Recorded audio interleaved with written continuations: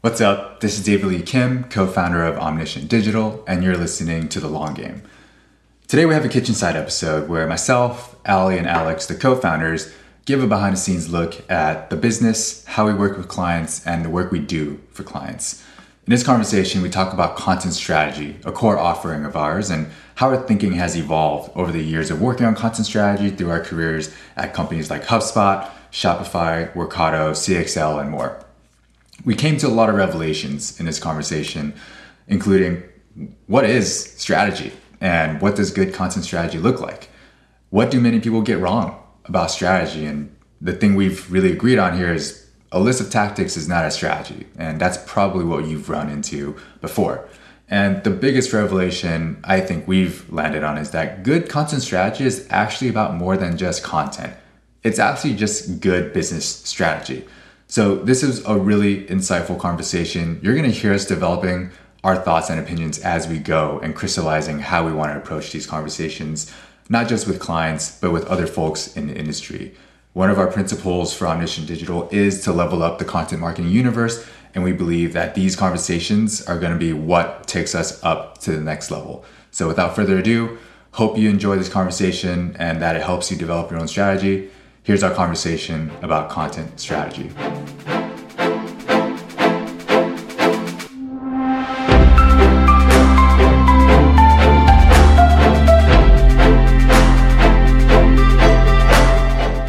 I was working on some of the strategies for our clients, and I started thinking like, oh shit, the way I think about content strategy has changed so much since the beginning of my career. Because at the beginning of my career, I was just like, oh yeah, just do some keyword research and then write some articles about them. And I think this is very timely too, because Ali, you've been rethinking about our whole strategy process. And so I was like, I think we should all, because we all started in content. So I figured, hey, let's all chat about how our thinking has evolved. Because I think maybe the industry has been and maybe should continue evolving as well from just how we used to do it, and even now how we're currently doing it is probably we might see where it's going to go. But maybe a good starting point here is like, how did we originally think about content strategy? If we were to think about if like a couple years ago or earlier on in our careers, what did you all think content strategy was, or how did you do it back then? Do you remember the first time you learned about content marketing? Because for me, it was this audiobook that I read. Well, maybe I knew about content marketing before, but I didn't really call it content marketing because I had read authors like Ryan Holiday and Tim Ferriss and their blogs. And I guess that was content marketing. But the first time I heard it kind of wrapped in terminology was reading Joe Pulizzi's book. It wasn't Content Inc. It was the one before that, but he was the founder of Content Marketing Institute. And the book was eye-opening, but it really just listed a bunch of different content formats and ideas. It's like, oh, you could create an industry newspaper. You could create a magazine. You could do a blog post. You could do infographics. And I was like, wow, all of these creative ways to market your company just through kind of organic written word, essentially.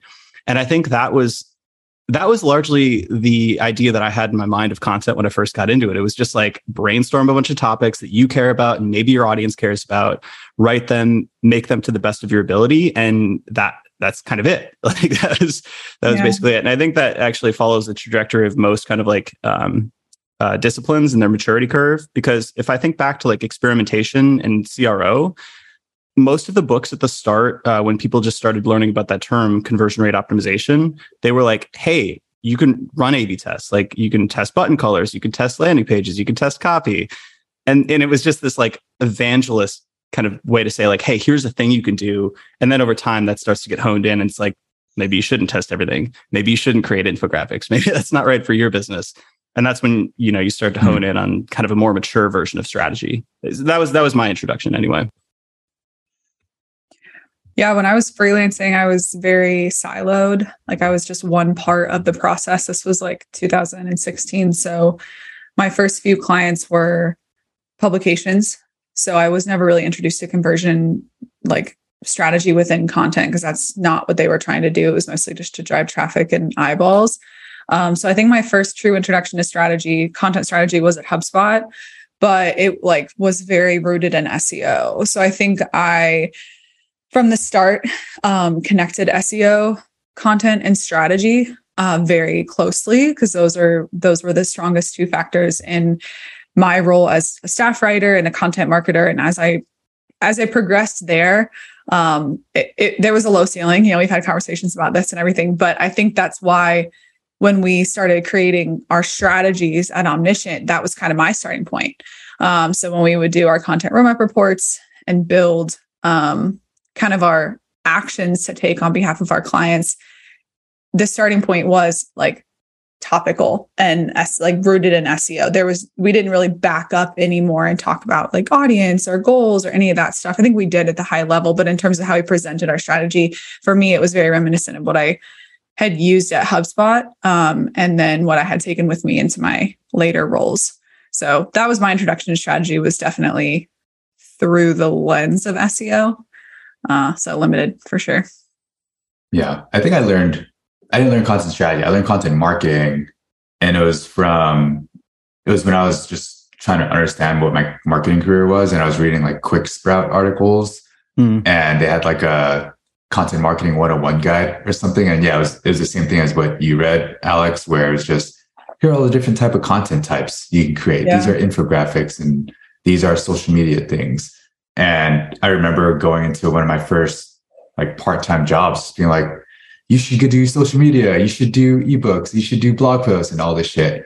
And then over time, I realized, oh, it's more of like figuring out what you want to write about. And then you can figure out what mediums it should be. But I think lately, what we've been talking about is it's actually saying no to a lot of all those things you could do and figure out, like, I think strategy is just this nebulous term. So, and I think, Alex, you have a good definition of it, but now we're starting to pull it all the way back before we even talk about topics or formats or anything like that. We're like, wait, what the hell are we going to do? Like, what is the strategy? And we're starting to peel back that onion, I guess, with clients now, where we're like, okay, we're not talking topics or keywords here. We didn't know what your business strategy is before we started even talking about content. Yeah.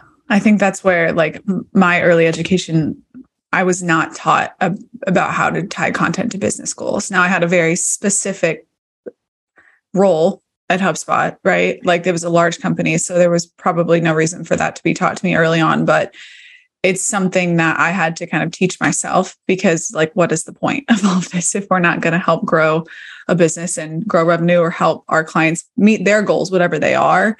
And I think starting there, like I said, starting from the true starting line, understanding, like, who are we talking to and what do we want to tell them? How are we going to get their attention? What are we going to do with that attention? And then how do we know it's working? Like, all of those things need to be answered first before you even get to the topics.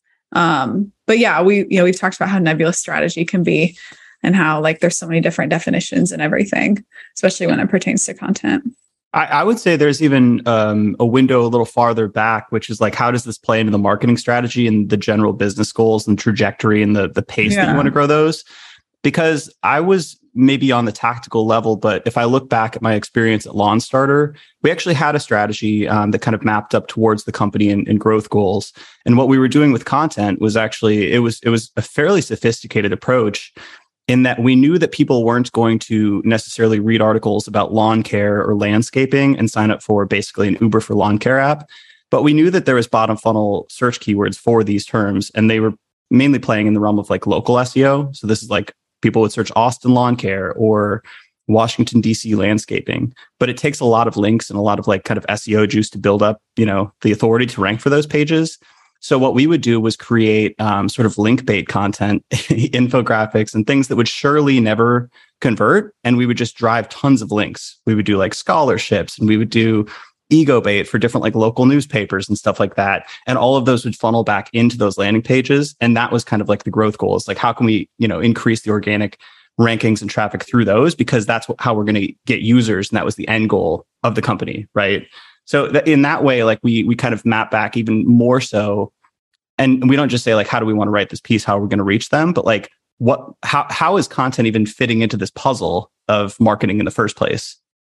Yeah. Like, if we use that LawnStarter example, it sounds like the strategy was, we know people search for local lawn care services. We see that there's an opportunity to rank for these. However, in order to rank for them, we need things like backlinks and traffic to those pages. Great. We can't just write this content and expect it to rank. We need to go do these other tactical things in order to get them to rank. But the goal is to rank, like get people looking for those services right now to actually find Right. The acquisition goals are going to be user growth. And then underneath that, the goals for content are going to be to rank those organic pages, because we could map out the total addressable market of those, or like the overall search volume, and realize that that was a good investment if you compared it to other channels like paid search or sort of integrations or anything else we could have done. And that was a worthwhile goal. So then we're like, all right, well, how are we going to rank for those? Then it's like, all right, the strategy is to create link bait pages, link bait blog posts and infographics that then kind of like increase our domain rating and like pass the link juice onto those pages. And then underneath that, that's the tactics. That's where it's like, all right, we're going to run a scholarship. We're going to create an infographic on why everybody's moving to Austin. And we're going to like, send that out to all the local publications and newspapers, et cetera. And those were sort of the ground level things that we would do on a day-to-day basis. But the overall content strategy was sort of fulfilling those organic landing pages to facilitate user growth.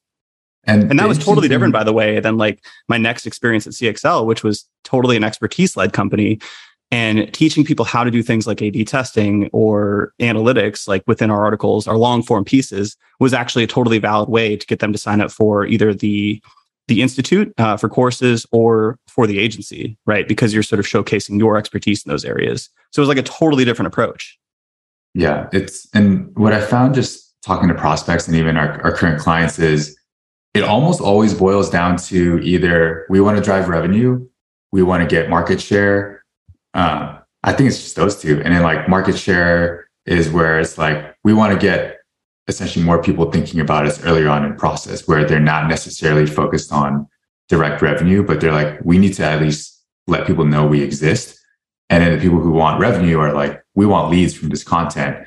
And I find that on sales calls, people always say we want to do organic and SEO. And I just keep asking them why it's important. And it always comes back to, well, we don't really want just traffic, we want leads. And then that helps like define the rest of the conversation, where it's like, okay, well, let's talk about who your ICPs are, who's your buying persona, who's involved, what's your brand point of view. And then we start talking about things far beyond just what keywords do you want to rank for. Yeah, I think the point, like they want to get leads through organic content. That's a fine goal, but then you have to start thinking about like what's the individualized strategy to accomplish that goal. And I think that's where a lot of the conversation breaks down in this industry, because people either say like, all right, I want to do what my competitor's doing, which is like the worst possible thing, right? Like we've had to turn down clients before. This is essentially like they should do a SWOT analysis and actually like look at their weaknesses and be honest about them, because we've had companies that are like, hey, we're a new startup. We just raised our seed round or our Series A, and we're competing against Intercom and Drift and HubSpot. And we want to do organic, but we can only publish like 4 times a month. And it's like, well, in what world do you think you can win at that strategy, given that HubSpot and Drift and all these companies did this years, if not decades ago? Like that's a huge one. But that's essentially like the goal of like leads through content, leads through SEO. That can be further broken down into like dozens of different strategies. And the other problem, by the way, outside of the competitor thing, is often people will get very, very focused on their unique strategy, like their one kind of playbook, right? You see this with like, all right, only go after bottom funnel keywords, or only high tempo content, like only publish a ton, or, like people have this like the Maslow's hammer, everything looks like a nail if all you have is a hammer, and people get very fixated on their like one approach. But I think it's much more fluid. In the world that I want to live in for content anyway. It's very individualized. Yeah. So how do we define like what's a strategy then? Because I think we've kind of hammered away at the point that, hey, a list of tactics isn't a strategy. Even saying like a goal of generating leads is not a strategy. That's the outcome of what you want to do. How would y'all define, or like, what are some examples of what a good strategy is? Can I give like a high level metaphor for a strategy first? So I think of it like, and this may be like, an approximation, but I think of it like if you were going to take a trip to, well, let's say like, where do we want to travel to, right? Like that's your goal. Maybe you want to go to San Francisco. for a conference or something like that. And where you start from matters a lot. Like if you're starting from Oakland, like your strategy is going to be completely different than if you're starting from New York City. And then, so that's the strategy, is like how you get there, right? And that depends on your weaknesses, your strengths, your assets, what you have available. If you have a car, like that's an option for you. But if you don't have a car, could you rent a car? Oh, you don't have the money for that, right? Like, are you going to hitchhike? Like, can you take a plane? Do you need to get there faster because, like you've got a conference at a certain time that you need to be there? All of those things kind of inform like the route that you take there. And then the individual tactics are like, all right, we're taking a road trip. We're going to stop this many times on the way, and we're going to take the scenic route because I actually want to see Sedona. So it kind of like maps back down to that. But if you don't know where you're going, and if you don't know where you're starting and the assets that you have available for you, then it's almost impossible to say like which route is the best way to get there. And the modes of transportation would be the tactics. The modes of transportation is more of a strategy. Well, it's more of a strategy. It's like if you're going to take a road trip versus a plane versus a train or something like that, because that has to do with like how much money do you have, how many suitcases are you bringing, like what size of a party are you traveling with, all of that stuff. Yeah. And then the individual decisions along that journey, I think, are largely the tactics. I see. It's how you complete that journey. How do you complete that road trip? Yeah. How much gas do you need to get there? I think it's also answering why, like why you want to take a plane versus why you want to take a road trip. Like there's no right or wrong answer. It's just, especially if you're like in marketing leadership or communicating to marketing leadership, why you believe your strategy is the best case. The question is going to be, well, why do you think we should do it this way versus those other ways? So you need to be able to say like, well, we're on a budget, so we can't necessarily fly all these people, but we can have 5 people in the car and it'll like be more cost efficient. We don't have a ton of urgency, so we can do that. And it'll be more fun for the team. Like just being able to explain the why and reason things out is like a huge part of strategy that I think people tend to miss, because like you'll ask people what their goals are or why they believe this is the best way to do things. And they'll be like, well, isn't it the only way to do it? Or isn't it like, why isn't it obvious that it's the clearest reason? And it's like, well, not everyone thinks very differently. And so like a big part of strategy is communicating the why with the additional context. And the important part of doing that too, it's an exercise that will actually force you to say, we don't have the resources to do this. Like we have a Tesla and the only way we can get to San Francisco is on a road trip. Like this is not feasible, or it's not going to be fun, right? Or you're like, the only route here is a train and we don't want to take the train. We're not willing to invest in that long of a time frame. So like, we're just not going to do that. And we're just going to like scrap that trip and think about something else. And that's totally fine too. But a lot of people think, all right, I have to go here. I have to do content. I have to do this specific playbook, but they don't think about like the inherent weaknesses or limitations or forcing functions that they're going to have to go through to actually meet that goal, essentially. And then you bring in like all of these like market trends and competitors and all of that stuff too. And things just get so much more complicated.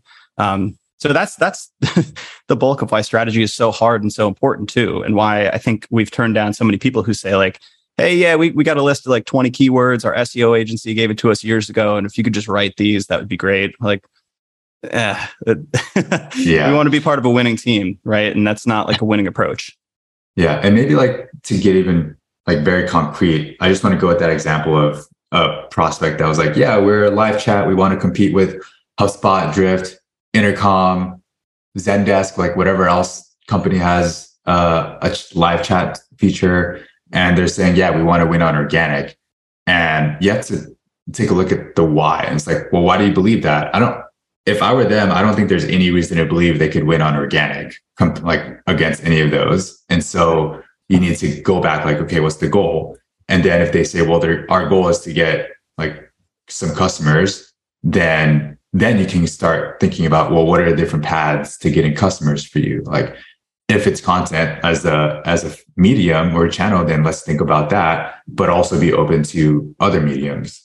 If they're talking to us, they're probably sold on content and they know it works. They just don't know how exactly to do it. And so then we can start talking about, okay, well, where are you different when it comes to content? What's different about your product or company compared to all the incumbents? What's your messaging and positioning? Yeah. That's going to define like all that business strategy is what defines content strategy. Because then now we can say, oh, you have a very different opinion on how live chat should be done compared to these incumbents who've been doing it for 10 years. Great. Let's talk about that. But that's not an organic traffic play. That's like positioning and naming your enemy and like thought leadership play, which is not going to get them organic traffic. So like that's just a concrete example of questioning some of your assumptions and asking why, and then like when you can't answer why with a good response, you step back and you're like, wait, what are the other options here like that we should be considering? Yeah. Over again. What? Just joking. I said my internet cut out, but I was joking that you should say that whole thing over again. That beautiful rant. I don't know if I'd be able to. Please, verbatim. No, you were mentioning something about. I think you alluded to this anyway. Of once you start to ask yourself those questions, you start to identify strengths that you may have, maybe actually related to the weaknesses, or maybe just kind of like orthogonal to the weaknesses. Because if you're trying to compete in an area where everything is low hanging fruit and everybody else could do the same thing that you're doing, and you have fewer resources than the other people, then it's sort of an infeasible track. But it's something that I think we thought about when we were investing in our own approach to content and marketing, which is like, how are we going to? This is one of the most competitive spaces. Like, there's tons of content agencies, and the keywords that we're competing on, if we go for a more HubSpot style strategy with like top of funnel, middle funnel content, is we're also competing with HubSpot, and we're competing with all of these other MarTech companies who have been around for years and have teams of writers. So we're like, all right, well, that's not really an option, and probably it's not like a feasible way to get the leads that we want anyway. So we're like, what are our strengths? And also we had a weakness that was we were working full-time jobs, so we didn't necessarily have the time to invest in writing long form content all the time. So we're like, all right, we have we're all, public speaking, kind of like public facing people. We want to like talk to people and learn more. So the podcast became this like pretty straightforward option for us to like repurpose content, to kill many birds with one stone, and to also showcase our own kind of expertise as we're building out content. Like it became this sort of high leverage point outside of like spending time, resources, money on the same approach that other companies were using that we probably couldn't have beat them in. So that we kind of honed in on our strengths, and I think the important thing also is that we've committed to them. Like we didn't just kind of test it out. We're like, this is the strategy we're going to take, and we doubled down. Like I think that's something that not a lot of people think about too, is like strategy is it's best pursued from a full commitment. Mm-hmm. That's usually how you win. You can't kind of half-ass it. Yeah, you also can't like change strategy every month or something. It's not really a strategy then, is it? No. No. Another thing I'll say about where I think, I don't want to say we went wrong, but a decision that we had made before we righted our own content strategy was we were pursuing the wrong audience. I think we were coming at it from more of an educational approach to educate writers and more of the junior, like mid-level content marketer. And those folks are either hired in lieu of an agency. And if they're not the decision makers when it comes to hiring an agency. So we were completely like, we were targeting the wrong folks, targeting the wrong people, and writing about the wrong things. So yes, those topics were highly competitive, and organic is not necessarily where the people who end up closing with us spend a lot of their time. But we were also going after the wrong people. And I think a lot of, at least in my experience, some of our clients, they don't really consider audience when it comes to what we write about and how we distribute. It's more of like either competitive analysis and trying to match or beat what competitors are doing, or looking at the way that they describe their product or service and what they put on their website and all of the copy on their ads and like in product copy. And then they just pull keywords out of there, and they don't even think about like the actual user, reader journey, reader experience. And content consumption is so different now than it was 5 years ago, and it's changing. And I'm talking like written content consumption. Videos, that's a whole other ballgame. And I don't think a lot of people keep that in mind, like the whole point of creating content, publishing it, yes, when it comes to business goals, but also from the reader and like the consumer perspective, or the business consumer perspective. And I think that not only dictates how you generate topics, but also how you distribute, which is why like, how are we going to get people's attention, I think is a question. Like an organic play, David, I like the word that you use, the way to use the word play, because it's not like an organic strategy necessarily, like that is woven into the strategy. But I don't think that strategy needs to be as emphasized on the distribution is a tactic. Like SEO is a distribution tactic. It's not necessarily like the strategy doesn't only need to revolve around that. It's just one part of the larger strategic conversation, which is going back to my initial introduction to content strategy, which was a list of keywords all rooted in like driving organic traffic. And that is not a strategy. So I like using the word play because it kind of like releases the emphasis on that being like the end all be all of how you decide what you're writing about and then how you measure success. Like that's just one component of it.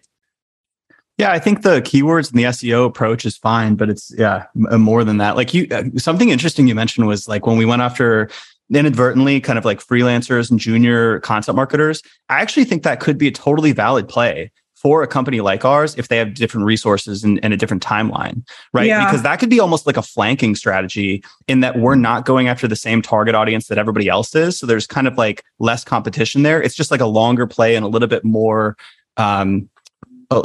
obtuse, right? Because eventually maybe all those people could, like be referrals or later something on, like that. Yeah. So that could be a valid strategy, but that was a trade-off. We deliberately said no to that. And that could be something that people would do. And we could reach them through keywords, through organic. We could reach them through communities. And then that presents a whole array of different decisions you could make for that audience as well. Because that's like Rand Fishkin's whole thing with SparkToro, right? Is like you often find the influencers who eventually talk to your target audience and you create content for them. And that's a valid play as well.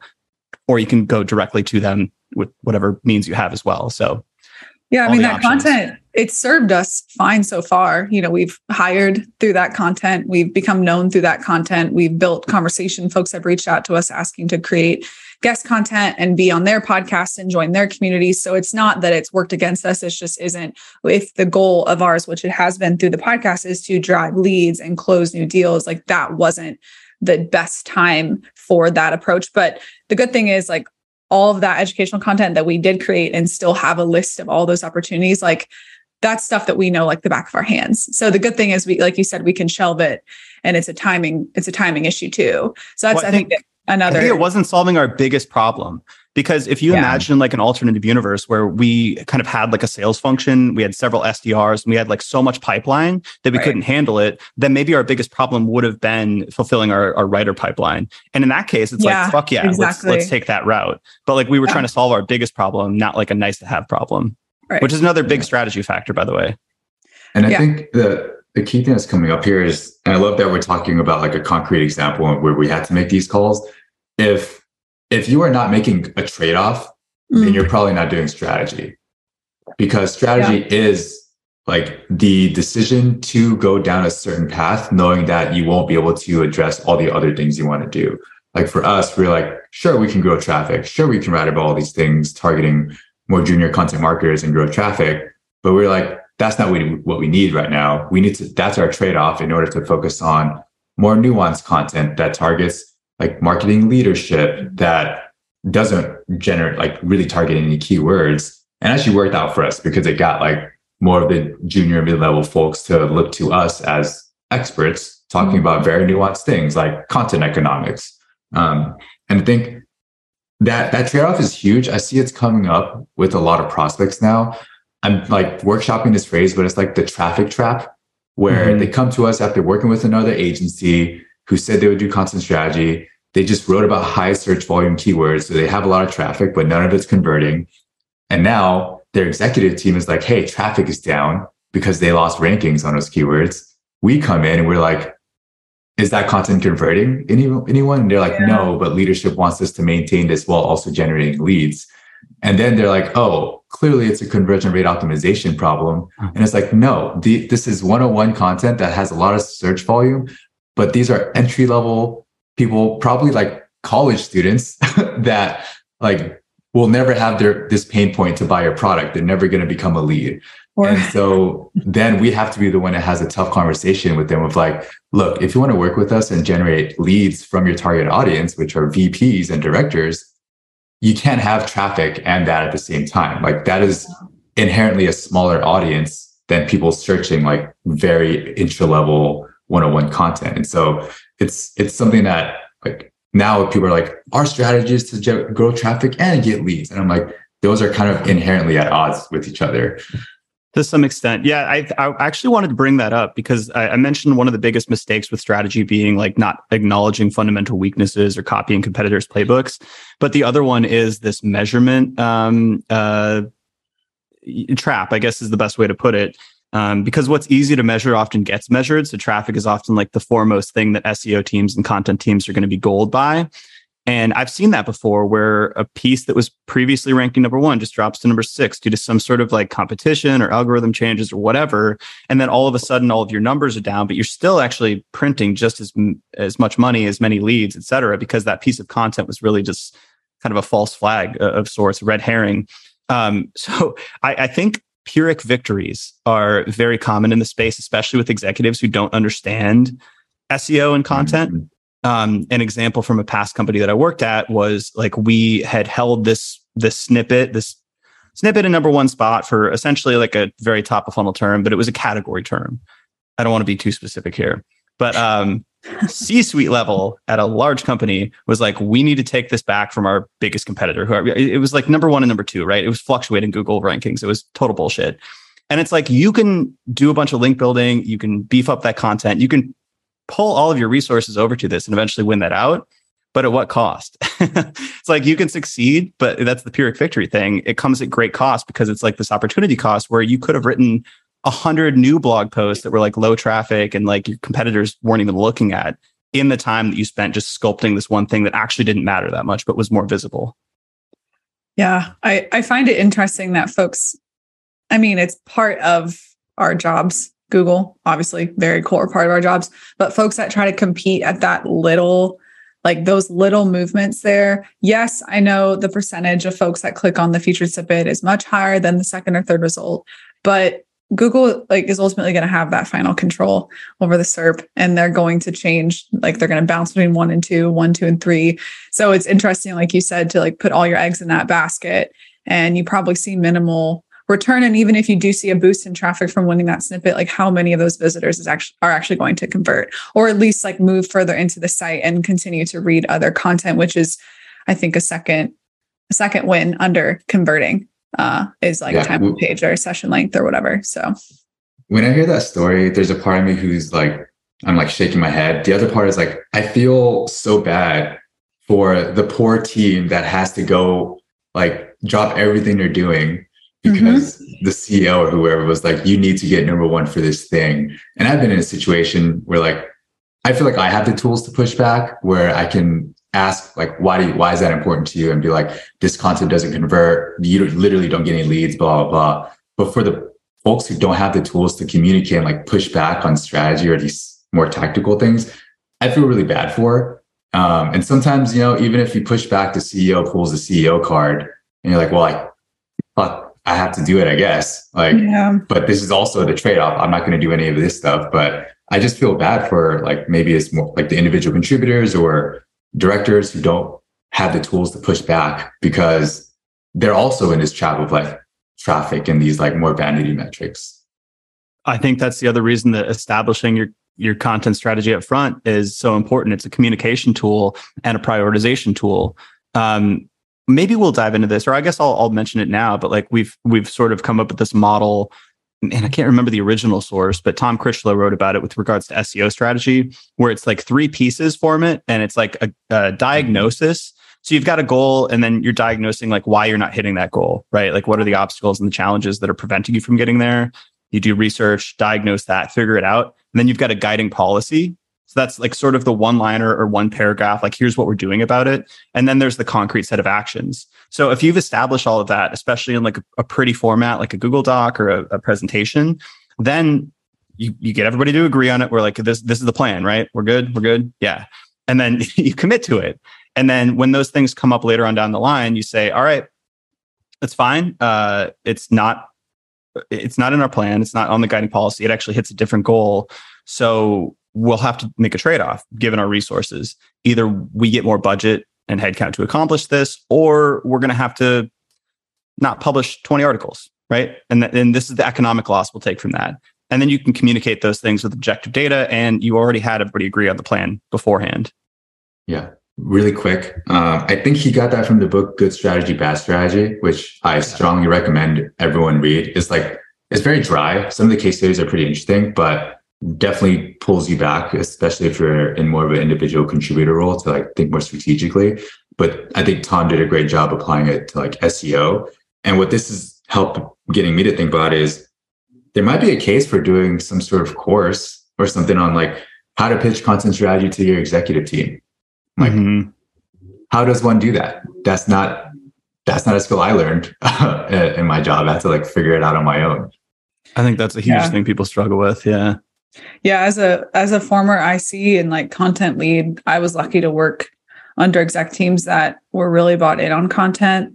A couple of them were actually from HubSpot. So it paved the way really well for me. But I think the biggest, like, besides getting buy-in and having someone just like give you the reins and be like, I hired you for a reason. I trust you, blah, blah, blah. I think the second biggest like challenge is folks being able to incorporate their executive team and their leadership teams into their strategy, namely through distribution and expertise through thought leadership.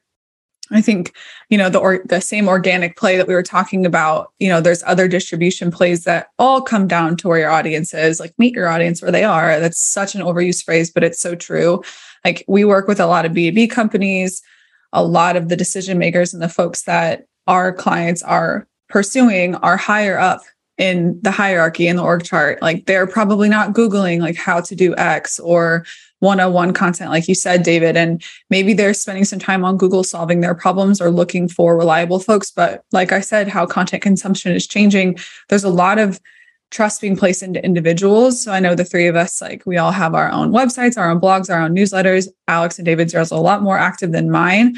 But when it comes to like targeting folks that are higher up in organizations, there's a lot more trust building that needs to take place. And companies, like as ICs or content leads, want to build that trust within their content program, they have to leverage the knowledge and the expertise of those that built the company or hired them or set the stage or set the positioning or all that stuff. I know Alex and I have talked a lot about like what narrative excavation looks like for some of our clients and some of our like folks that we're working with. A lot of people call this thought leadership, hybrid content, whatever. But second to getting buy-in from executives is getting their time too. And I think that would be something really good to build a course on, or at least write a post on, because like you can only do so much through an organic play, right? And like the topics that you surface through organic research. Thankfully now content strategy, it's like pretty common to weave in thought leadership, but I don't think a lot of people do it really well. But I think second to like how you use thought leadership and how you use like position driven topic research and like POV driven topic research, I think there needs to be like the complementary distribution as well. And that's probably not through Google, depending on how you're writing the piece and how you're anchoring it in a keyword or not. I just went on a massive tangent, but I was just thinking about like how to leverage like your exec's time and their buy-in. And I think that that's almost a two-parter. Like I think those should go hand in hand.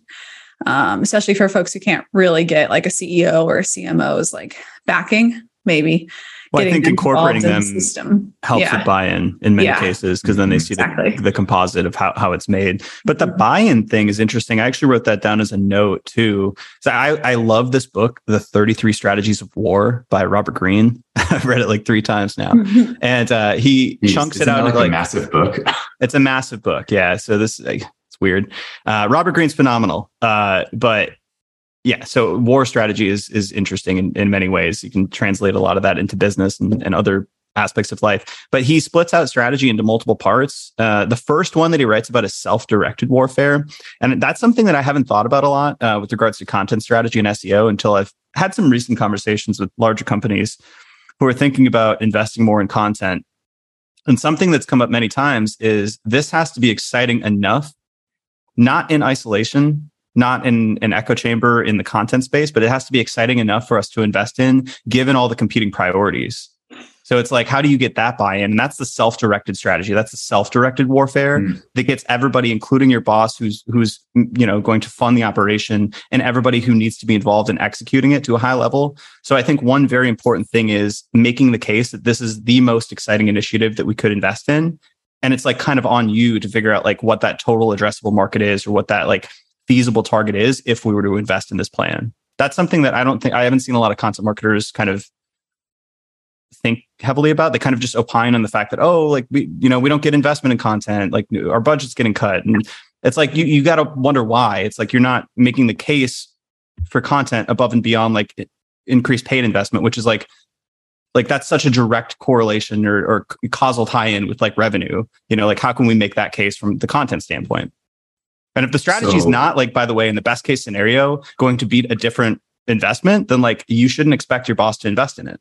Yeah. Yeah. I love that. I heard two things. One is kind of me extrapolating, but like, I know that a lot of marketing teams are getting like cut right now, like because of economic conditions. And part of that is probably because they weren't able to tie their efforts to business impact, like revenue or leads at least. And my hope is by having more of these conversations, we can help more folks in content, like zoom out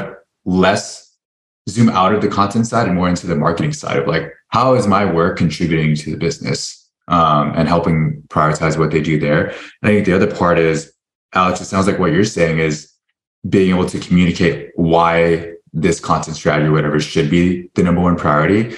Because now you're not even talking about content strategy. You're talking about marketing and business strategy to an executive team. You're like, I know you have all these other things you want to do. Here's what I'm pitching. Here is what the impact can be of this program compared to all those other programs and why it should be number one. Like, that's a whole different level that I love that we're talking about this, because I think in line with our whole principle of leveling up the content marketing universe, that's the type of stuff that's going to get us there. Because it's not just being like, oh, you're the team that writes words. It's, oh, you're the team building out the strategy for figuring out how we get into the market and get customers. Yeah, that's contributing 15% of our leads month over month or something like that, right? Like when you can make that pitch, like this is the old world that we came from. Here's the new world that I imagine. Whether it's like a quantitative number like that, or whether it's more qualitative and aspirational, like, hey, we're the go-to place where people learn about crypto. Like we're the go-to. Like when people think crypto, they search this. Like that's a vision, and then you can kind of compute on that, and like you can create a plan to get there. But that's what is exciting in comparison to all the other things that you could potentially doing to grow your business in relation to like your competitors. And like there's a million things on the minds of marketing executives. It's not necessarily like a handful of blog posts and how they're published. It's like that overall kind of vision and where you want to get to. Sick. This got me hyped up. I think we dug into a lot of pretty like meaty topics that could be a like discussion on their own of like how the content strategist needs to be a business strategist almost. So maybe that's a part two to all of this. Well, one thing that would be interesting is maybe to like meta level pull back the curtain on the kitchen side. In that we've mentioned and referenced a lot of like talking points like Tom Critchlow and good strategy, bad strategy. I mentioned 33 strategies for. You had a note here in the discussion notes around like what are some unorthodox things that contributed to how our thinking has evolved. But I wonder, I mean, I obsess over strategy. It's something like I've told you, I read that book 3 times and I have a whole shelf full of like strategy books. Like this is something I think about a lot. So how are the strategic minds of Omniscient Digital forged? How did we get to this thinking style? David, you said DJs. So I am like really big into music and dance, and like I just will listen to the same artist on repeat. And I started thinking about music as like a form of content marketing. Like what do bands do? They release singles leading up to their tour. Like, oh, like they're building up hype. That's all going to get people talking about them. They're expecting another album. That builds up more hype when they release the album. And then they're announcing that they're on tour. Like all of it has a job of like, their strategy is like to tease out like that interest, get them talking, and then do a tour and monetize that attention. Like that's a very like rough way of explaining it. But I started seeing that pattern happen over and over. I was like, oh, this is like a common playbook, which is probably very obvious to musicians and people in the industry. But to me as an outsider, I'm like, this is actually interesting. Because now that I view music as content, I'm like, oh, well, what else are you doing? And then you find out that some musicians are like having other DJs remix their song. Like collabs. That's huge. Competition. Yeah. And then you'll have like 12 remixes of one song. And each of those remixes are by DJs who have their own audience. So remixes are like a distribution method. I'm like, holy shit. Like there's this whole thing going on in this universe. I don't even know, but I just enjoyed remixes. And now the song Say My Name by Destiny's Child is in my head because I've been listening to remixes of that. And all of a sudden I'm listening to like Destiny's Child music. Like, I don't know how that happened, but I'm like, I take inspiration from a lot of that stuff where it's like, it's not new, but to me, it's mind blowing tying the dots, like connecting the dots. I'm like, I wonder what we can do for content strategy for that. Like the remixing has a very clear analogy, but it's cool how you like take these things that are very commonplace to probably everyone listening and drill down into like the why behind it. Like maybe it's a common tactic partnering with another artist, but like there's always like an underlying, I don't want to use the word agenda because it has a negative connotation, but there's like a reason that why people do that. And it's cool to like apply it to what we do every day. Well, this is the essence of creativity. And I think why generalists make the best strategists is because of the pattern connecting facilities and like being endless curious and mindful and connecting those dots. Because I know that's something like my best ideas have come from reading from disparate places or like noticing disparate things and being like, oh, I could apply that to content, or I could apply this to experimentation. So mine, the normal ones I will say are like war strategy. I've read a lot of like Clausewitz and Sun Tzu, 33 Strategies of War, economics, decision theory, and statistics. I think all of those are like, you can easily see why those apply. But one area that I find fascinating because it's so relevant to marketing in general is evolutionary biology and particularly sexual selection. So it's like mating theory, throughout the animal kingdom. And like you get these theories like Fisherian runaway, which I've likened to how Google search results work. Essentially, like when you have like a fitness signal or a mating strength signal, the opposite side starts to like over optimize for that, and you get these like absurd characteristics, like with peacock's tails, right? And it's just like this glorious, beautiful thing that actually becomes a disadvantage from a survival perspective. But because it's a mating advantage, it's selected for. So all of that stuff I find fascinating because marketing is inherently just about like getting attention and getting selected out of like a vast array of options. Mm-hmm. So I've read a lot of that stuff. You know what I think about when you talk about the peacock tail? Because it's like probably the bigger it is, the less conducive to survival. And I was like, well, they're not here for a long time, but they're here for a good time. That's ridiculous. No, it's true though, because like the way I look at it is like in search, you know how like the skyscraper technique was a huge thing for a while. Like you would essentially get these like 10,000 word articles that would cost all of your time and money and patience and like opportunity cost in pursuit of like a ranking that was absurd in the first place, because like the goal of Google is to just beef it up and make it more and more comprehensive. And you sort of like lose the war in it's like a Pyrrhic victory almost. Because it's so overemphasized based on that selection criteria. So that's some nerdy shit. I don't have a cool answer here, you all. Nothing comes to mind for me. I'm sure it will later. I'll be sure to include it in our blog post. But yeah, the music one got me. I had never thought about it like that. I also learned, I was going to write a blog post a couple of years ago about like how I learned marketing from my barber. Because he has so many loyal clients who have followed him around. Like I have to drive 20 minutes to get to him, like in traffic at once a month. So it's like actually 1.5 to 2 hour trip in order to go get my haircut from him. And it's like not a cheap haircut. Yeah. And I was like, what is it about my experience with him that makes me want to keep going? Like I feel guilty if I have to get a haircut from someone else. Like I try to avoid that at all costs.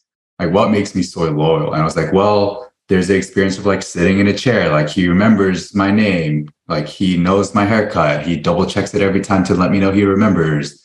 He's offered me whiskey. Like all these things that add up. I'm like, shit, this is like, how do you speak to your target audience in marketing and also like client services and all of that? It's an amazing lesson, like looking at other service providers who you just like love going to.